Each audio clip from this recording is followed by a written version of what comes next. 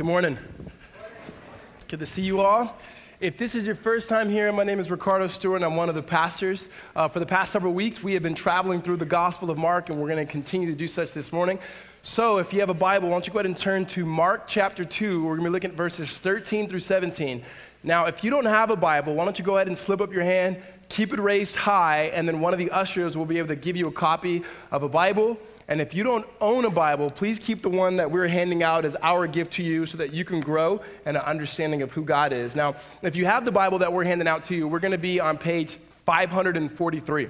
Now, as you turn there, one of the things we said last week, and just in case you weren't here, is we want you to save the dates, 2 dates, March 22nd and March 29th. We are going to be talking about some rather important things for us as a congregation as it pertains to vision and mission and who we are and what it means to be a part of Redemption Tempe and what God's doing in our congregation. And so we're going to take a break from the Gospel of Mark and talk about that in a 2-week series on a vision series. Now, what I ask is that you guys all write down this email address here at Tempe_info@redemptionaz.com. And any questions that you've had in your time being here, any questions that you wanted to know, you wanted to answer in terms of the life of our church, how you can be more involved, what we're doing, what's our mission, please email that because I'm using that to be able to answer through the 2 weeks series that we're going to be able to do. So we put that up last week, and then we got all of 0 emails last week, so apparently you don't care. But those 2 dates, we have a lot of time. So, all right, let's jump into it. Mark chapter 2. Here's what we've been going through so far. Mark wrote this letter on behalf of the Apostle Peter, primarily to show that Jesus is Lord and what it looks like to follow Jesus. And that's the question we've been asking. What does it look like to know and follow Jesus as kingdom disciples? Now, the original audience of this letter were living in about 55, 60 AD, men and women who followed Christ and were being persecuted, many martyred for their faith. Mark himself, as church history lets us know, started churches in Africa and himself was also killed for believing in Jesus. And so he writes this letter with that sense of urgency and that sense of passion, talking about Jesus being the Son of God and what it looks like for men and women to follow him. And so far, we've seen how as a kingdom is entering in through the breaking in of powers and casting out demons and healing people. Last week, we learned about the story of the 4 friends who took their friend to Jesus who had paralysis, and Jesus healed him. And then he did something that he had not done so far in the story, and that he forgave his sins, showing that he is God, he is the Son of God, and has the ability as well as the authority and desire to forgive people of their sins. Now, what we have for us this morning is Jesus beginning to show how far-reaching his kingdom scope is, and the types of people that God himself is inviting into this kingdom. As we see Jesus begin to hang out with and eat and drink with tax collectors. And we're going to look at that story today. And I have one implication for us at the very end. We're just going to walk through the story, no points, and to be able to understand the life and love of Christ in our life. And so before we do that, why don't you guys go ahead and bow your heads. Let's pray. Ask God by the Holy Spirit to bless our time and to lead us this morning. Father, we thank you so much for the life and love of Christ. I thank you for all the people that are here. God, that you would remove me, we may see your Son Jesus and know what it means to follow him. That we would reorient our lives around who he is, what he's come to do, what he's doing, and by your Spirit that you would be able to illuminate the word of God today, that we may see you and have our hearts and our affections raised towards you and for what you're doing in this world. God, we thank you and we praise you. In Jesus' name, amen. So when I was younger, my mom was one of those moms that made you do things, even though it wasn't an option, right? There was no do you want to, it was this is what you're gonna do, before we gave kids options. So she said, hey, you're gonna join the band, right? And my sister had been in the band several years before me, and she played the flute, and I thought, that's not gonna work for me. So I wanted to do the drums. I thought I could be good at the drums. And I thought immediately when you showed up, 4th grade, that you were gonna be on something like this. And they gave me this little pad, right? And it was like, go away. And I'm like, this is terrible, right? And so I tried, and the teacher was like, all right, well, let's try to see what you can do on a real drum set. Horrible, right? I was horrible, so I quit that. And then my mom said, okay, you need to join the choir. Couldn't make the choir. And here's the deal. Look, when you grow up in a black family and you can't sing, it's bad. I was questioning my blackness, everything else. You think I'm joking. So then my mom says, okay, you're going to play sports. I start playing sports, and I thought, Jesus exists. This is amazing, right? And what happens is, I think that kind of experience is a lot of ours in some way, where we start something that we're really not that good at. No one around us says we're any good at it, and we go, we don't really want to do that anymore because we feel like we're failing at it. And then we go to something else, whatever it is, and if we're pretty good and there's a community of people around us saying, hey, you're kind of good at this, maybe the adults in your life are saying you're good at it, and then you stick with that thing, right? We do that whether it's a sport, whether it's a hobby, whether it's who you date, whatever, right? When it comes to religion, I think it's the same way. And when I say religion, hear me, I'm talking about pejoratively. So religion apart from relationship. And that is, you grow up in a particular religion, whatever that is, and for the sake of our time today, let's just say Christianity. And you begin to learn all the imperatives. That is, what you're supposed to do, what you're not supposed to do, what it means to be a good Christian. And if you're good at it and you get raised in that particular environment and people say, wow, you're a really good Christian, and the adults in your life say you're a really good Christian, you get good at it. You can kind of follow the rules. Now, you're not perfect and you acknowledge that, but if God were to, even though he doesn't, graze in a curve, Jesus is perfect, we throw his test score out, and then you're kind of at the top. Or some of us, and when I say us, I mean me, you grow up around things like that, and you go, I have intentions to obey the rules, but I keep failing at it. And my desires and my passions are for something else. And then you enter into whatever that something else is. And you find a group of people, peers usually, that say you're pretty good at this, and our worldview is consistent, maybe adults in your life, and you go, wow, this is pretty good, and I don't fail at this. This is my life. And let's say we just label that as religion and the other side irreligion. Well, when Jesus walked upon this earth, there were at least two types of people in the greater Jerusalem area. There were those who were religious. Those are people who grew up with the Torah. That is the law of God. They knew it from childhood. They grew up and they were really good. And they went to synagogue, which would be the equivalent of us going to a church service. And they went to vacation synagogue school, if there was such a thing, right? They went to all of that. And they were good. They were good Jewish men and women. And then there are those who maybe grew up in a synagogue but then maybe left, or their parents were Jewish by race but not by belief. And so maybe they'd never been introduced to it, or they didn't believe in God. Whatever the case were, they found themselves living completely different lives apart from those who were good Jewish people. Now, they were Jewish, but they were not practicing Jewish. So we could call them maybe Jack Jewish people, right? And so that's where they were. And those people, religious and irreligious, were the types of people that were living in this greater Jerusalem land as Jesus was walking and teaching and preaching. Interesting enough is that you would think when God himself puts on flesh and enters into our world, that if he's going to relate to people, it's going to be the religious people who externally, at least by their behavior and their morals, look very much like Jesus, and that they would relate to him. But that wasn't the case. It just so happens as we continue to read the story of Jesus that he found himself being drawn towards, and people being drawn towards him, that were part of the irreligious people. These were the prostitutes. These were the gamblers. These were the tax collectors. And I know most of us go, tax collectors, dangerous, right? We're going to explain what that looks like. And we find Jesus showing forth in Galilee, showing what his kingdom is like and how his kingdom is completely different than any other kingdom. That it's completely an upside-down kingdom, and people cannot put him in a category. In fact, you see the religious and the irreligious, they think it's something, maybe a mixture that becomes to be Jesus, but it's completely different. In fact, when you read the life of Jesus, what you see, he's far too liberal for most conservatives, because he's hanging out with prostitutes and he's hanging out with tax collectors. He's out wilding out in the streets. Like, that can't be him. But then at the same time, he's far too conservative for liberals, because he believes in hell and heaven. He believes in absolute truth, and so they don't know how to figure him out. His kingdom is completely different. He says, you know what? You want to gain your life? Then do this. Lose it for my sake. But if you want to try to lose your life, do this. Try to do everything you can apart from me to gain it. His kingdom is completely different, and we begin to see what that looks like and the type of people that are drawn to him through the good news. So let's walk with me through this. Verse 13. It says, speaking of Jesus, he went out again beside the sea, and all the crowd was coming to him, and he was teaching them. And so what we see is Jesus is back to Galilee, in Galilee, particularly in Capernaum, which was the north shore of Galilee. And he's been teaching there. He's been around Galilee, which again was not a place where most kings would go and set up shop. But he finds himself there because he has a different type of a kingdom. And he's walking down the shore, and people are coming to him, and he's teaching, and he's teaching, and he's teaching. Interesting enough, too, it's just everyday people. It's not an esoteric kind of enlightened people who only follow Jesus. It's normal people. Well, he's walking around this shore, he finds somebody, verse 14. And as he passed by, he saw Levi, the son of Alphaeus, sitting at the tax booth, and he said to him, "Follow me." And he rose and he followed him. Now, this is when Jesus begins to display what I believe is the scandalous nature of grace. It's the scandalous nature of grace. Here's what I mean. A few chapters before, or last chapter, what we see is Jesus is walking down this same sea, and he calls some people to follow him. All right? And he says, "Follow me." Now, remember that word, follow me. Follow me was not just, I believe in you. It was, I believe in you, and I'm going to do something about it.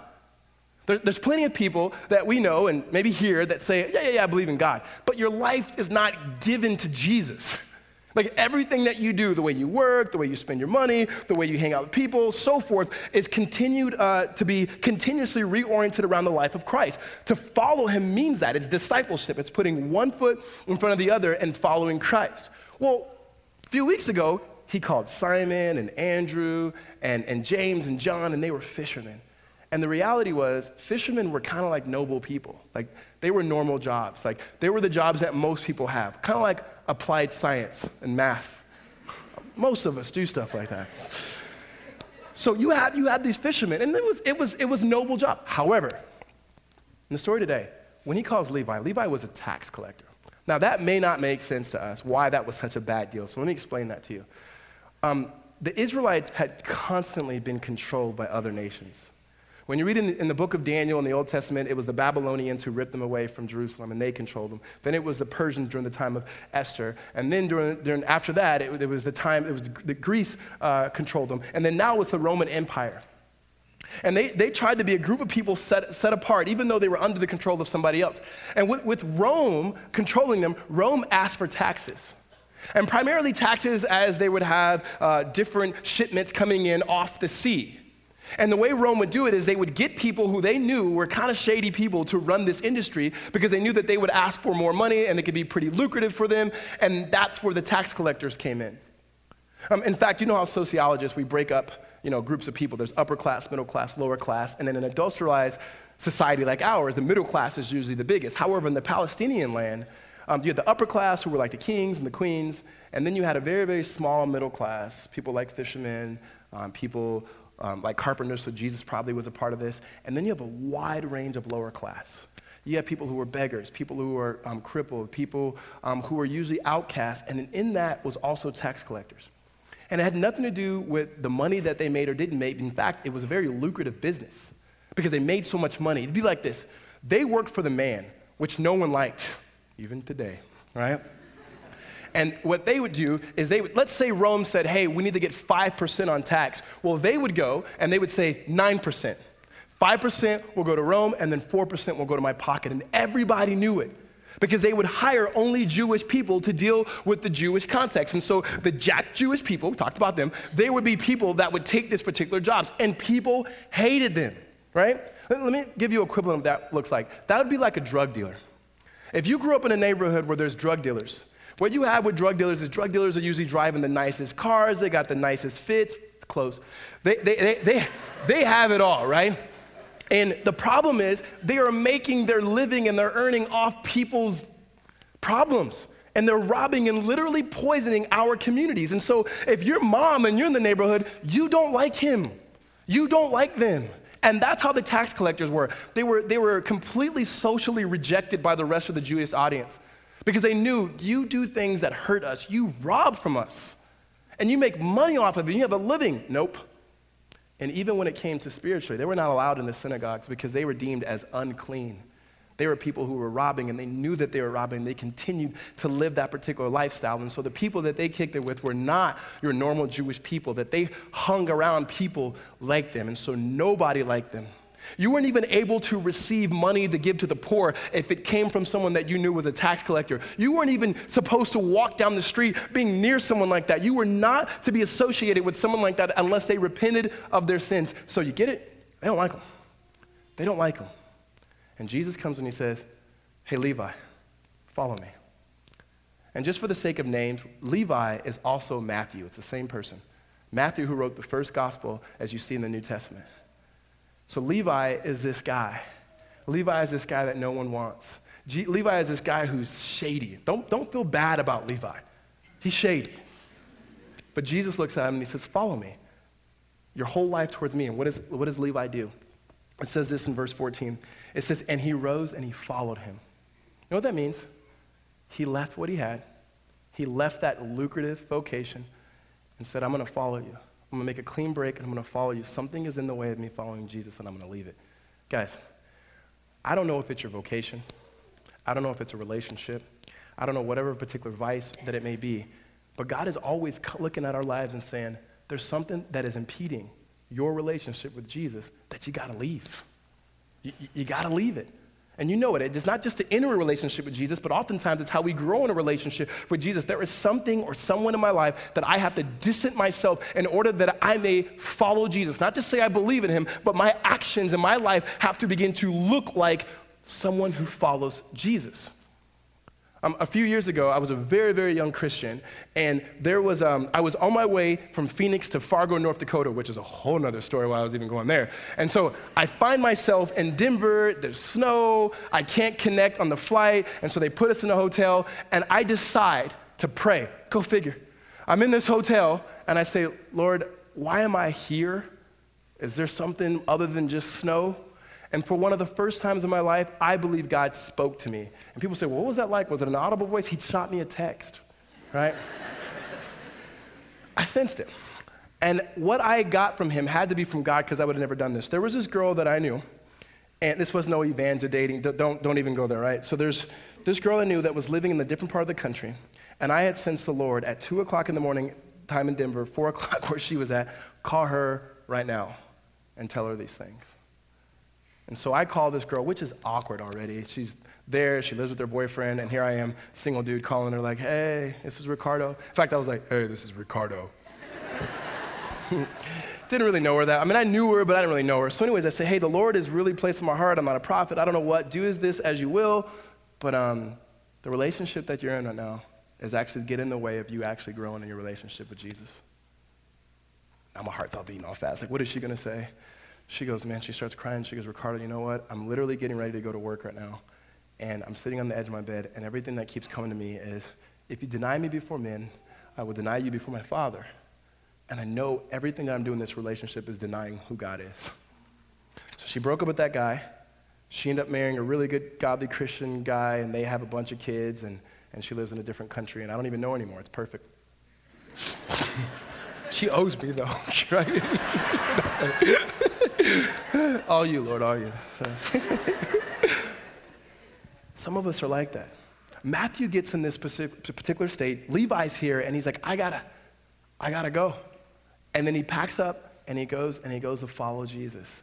Well, what happens next is when we begin to see this grace open up. Because it's not just Levi, but it's Levi's friends. Read with me in verse 15, and it says, as he reclined at the table in his house, many tax collectors and sinners were reclining with Jesus and his disciples, for there were many who followed him. So, Matthew, what happens when you leave something? Like when your life changes like that, like people want to know why, right? And oftentimes you go, let's make a lot about Levi. Man, how would he leave this? Man, wow, look at him. He left a lucrative job. It's not about Levi. Let's think about this just even personally. You know what it's like when you have a friend, coworker, sibling, whatever, that starts dating somebody, and they start changing. You know, who is she? What's her name? You got the cologne on. Who is she? You brushed your teeth this morning. Who is it, right?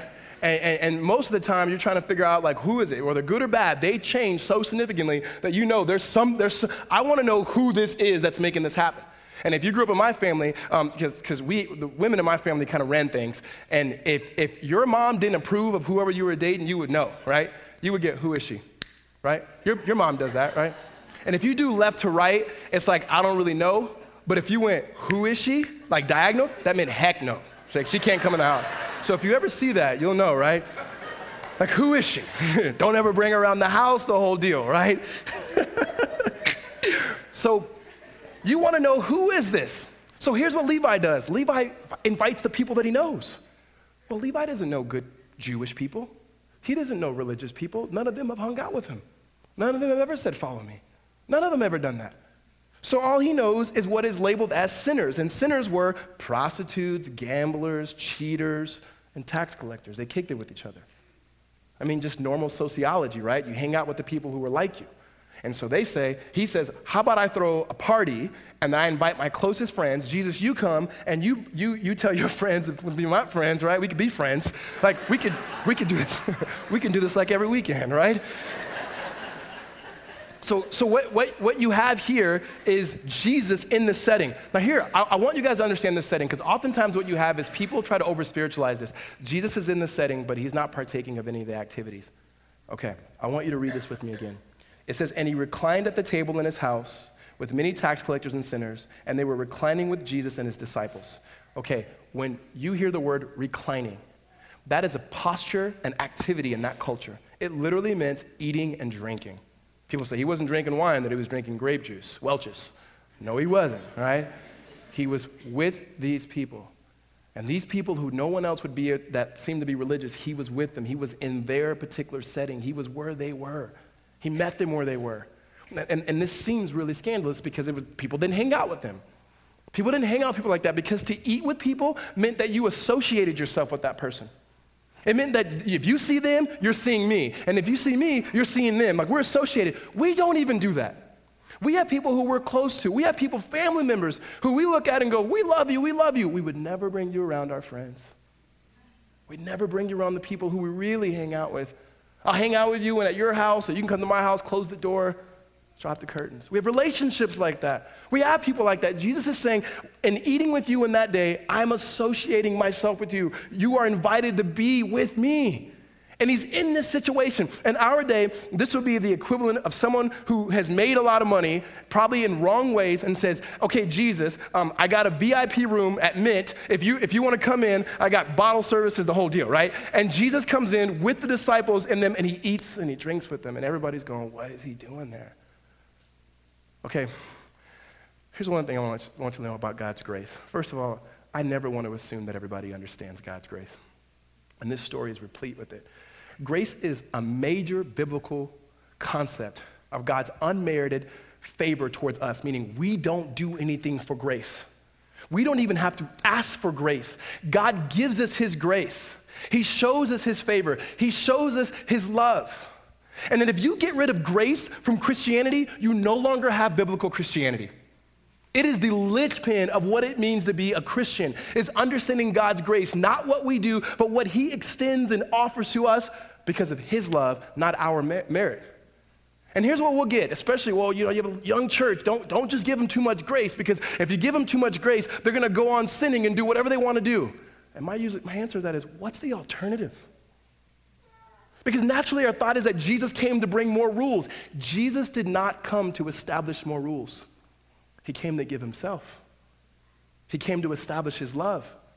And understanding relationship with Jesus, that the rules that the Bible talks about, because it has beautiful rules. We are to be holy. We are to obey. But those rules in themselves are intact because of the relationship. It starts with the relationship. And if you think that just by giving more rules that you can change somebody, you can. You can change them from the external, but you cannot change their hearts. And that's why many of us, when we look at Christianity, we think, yeah, it's a rules. And if I can check the rules, then I'm doing good. If I can't, I'm doing bad. Instead of trusting in the finished work of Jesus. You see, Jesus doesn't extend his relationship waiting on them to promise to them. It wasn't predicated on their decision to morally transform their lives. He loved them because he loved them. You know what that means? Grace precedes repentance. Grace sustains repentance. You know why? Because grace necessitates sin. Where there's sin, there's an opportunity for God's grace to enter in because of his own sovereign love and mercy. And when you get around that particular grace and you understand it, you begin to say things like, it's amazing. And you sing songs like, it's amazing. I was lost and now I'm found because of his grace. And Jesus extends this to them. He extends this relationship. He extends the life and love of the kingdom. Now, what they decide to do with it is up to them. And so when it comes to transformation and people growing, we will never stop preaching grace. You will never hear a sermon from the pulpit here that is not laced with grace. It's the only way for us to truly have repentance and worship towards God, to see what he has done on our behalf. And that's what Jesus is extending to these people. Normally you would say, I want to get in on that. I want to get in on that because you know what? These people weren't looking for God. Some of us, we became Christians because we grew up in Christian homes. Some of us became Christians because someone shared the gospel. Some of us became Christians because we were thinking about ways in which we can, better our lives or get our kids dedicated or something. Some of us, we were not looking. God found us. When I was a student here at ASU, the last thing I was looking for was Jesus, right? Not at all. God found me. I wasn't looking for my life to be changed. And here's the deal. You could have asked me, do you think the things you're doing are wrong? I would have said, yes. But I'm having fun doing it, right? There was no way I was going to say, oh, no, I don't. I knew I was wrong. You don't think the tax collectors and you don't think the prostitutes, you don't think the people, you thought they said, no, this is great. No, they know. But it's not going to change my life. And all of a sudden, the very one who can enters in. And he begins to extend love. Now, that's not to say Jesus doesn't have a message. He has a message. But first and foremost, he ate with them. And he invited them in, not knowing yet if they were going to change or not. Well, guess what? You would think everybody's excited. Wow, Jesus is probably going to get these people to change. Maybe that's one tax collector that won't rob us anymore. No. The religious of the religious don't like it. Read with me in verse 16. It says this, "And the scribes of the Pharisees, when they saw that he was eating with sinners and tax collectors, said to his disciples, 'Why does he eat with tax collectors and sinners?'" Just like people who are uber religious without any love and relationship. They don't even go in, they stand at a distance. They don't even talk to Jesus, they talk to his disciples. And they say, why is he eating with them? You know what's interesting? They were not upset that Jesus talked to Levi. They weren't even upset that he was probably trying to get them to change their life. They would have been okay with that. In fact, we have to understand a little bit something about the Pharisees, because I think we give the Pharisees kind of a bad rap. The Pharisees themselves were not people who tried to be bad people. Oftentimes we say, oh, they're bad people because Jesus opposed them. You realize if Jesus came today, he'd oppose a lot of us. We are more like the Pharisees. And we all think like, oh, no, I'm not. I'm like the sinner who got saved, and I love, come on. The Pharisees were people who they were nationalists. They wanted to reform. They wanted to say, how do we live for God? And how do we make sure that we stay Jewish and we live for God? To strict obedience and being strictly Jewish people, and they wanted to protect that. And what they were upset at was not that these people might change. They actually wanted people to change. They wanted people to repent. They were most upset that he was actually eating with them because they wanted people to change and then come to them.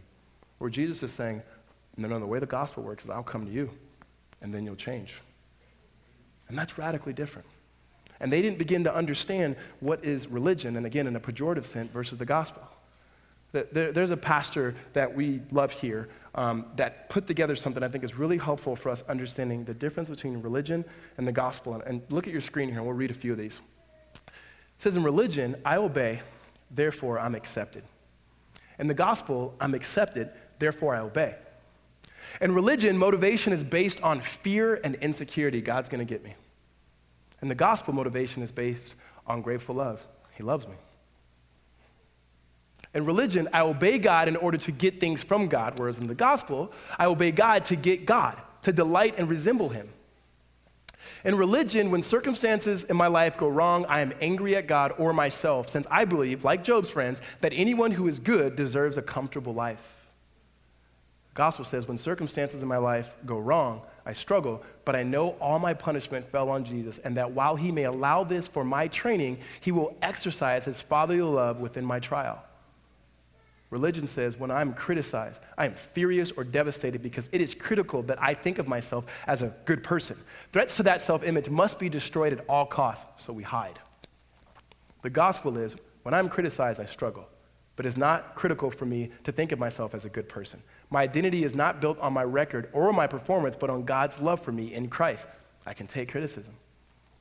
Lastly, in religion, identity and self-worth are based mainly on how hard I work or how moral I am. So I must look down on those I perceive as lazy or immoral. I disdain and feel superior to the other.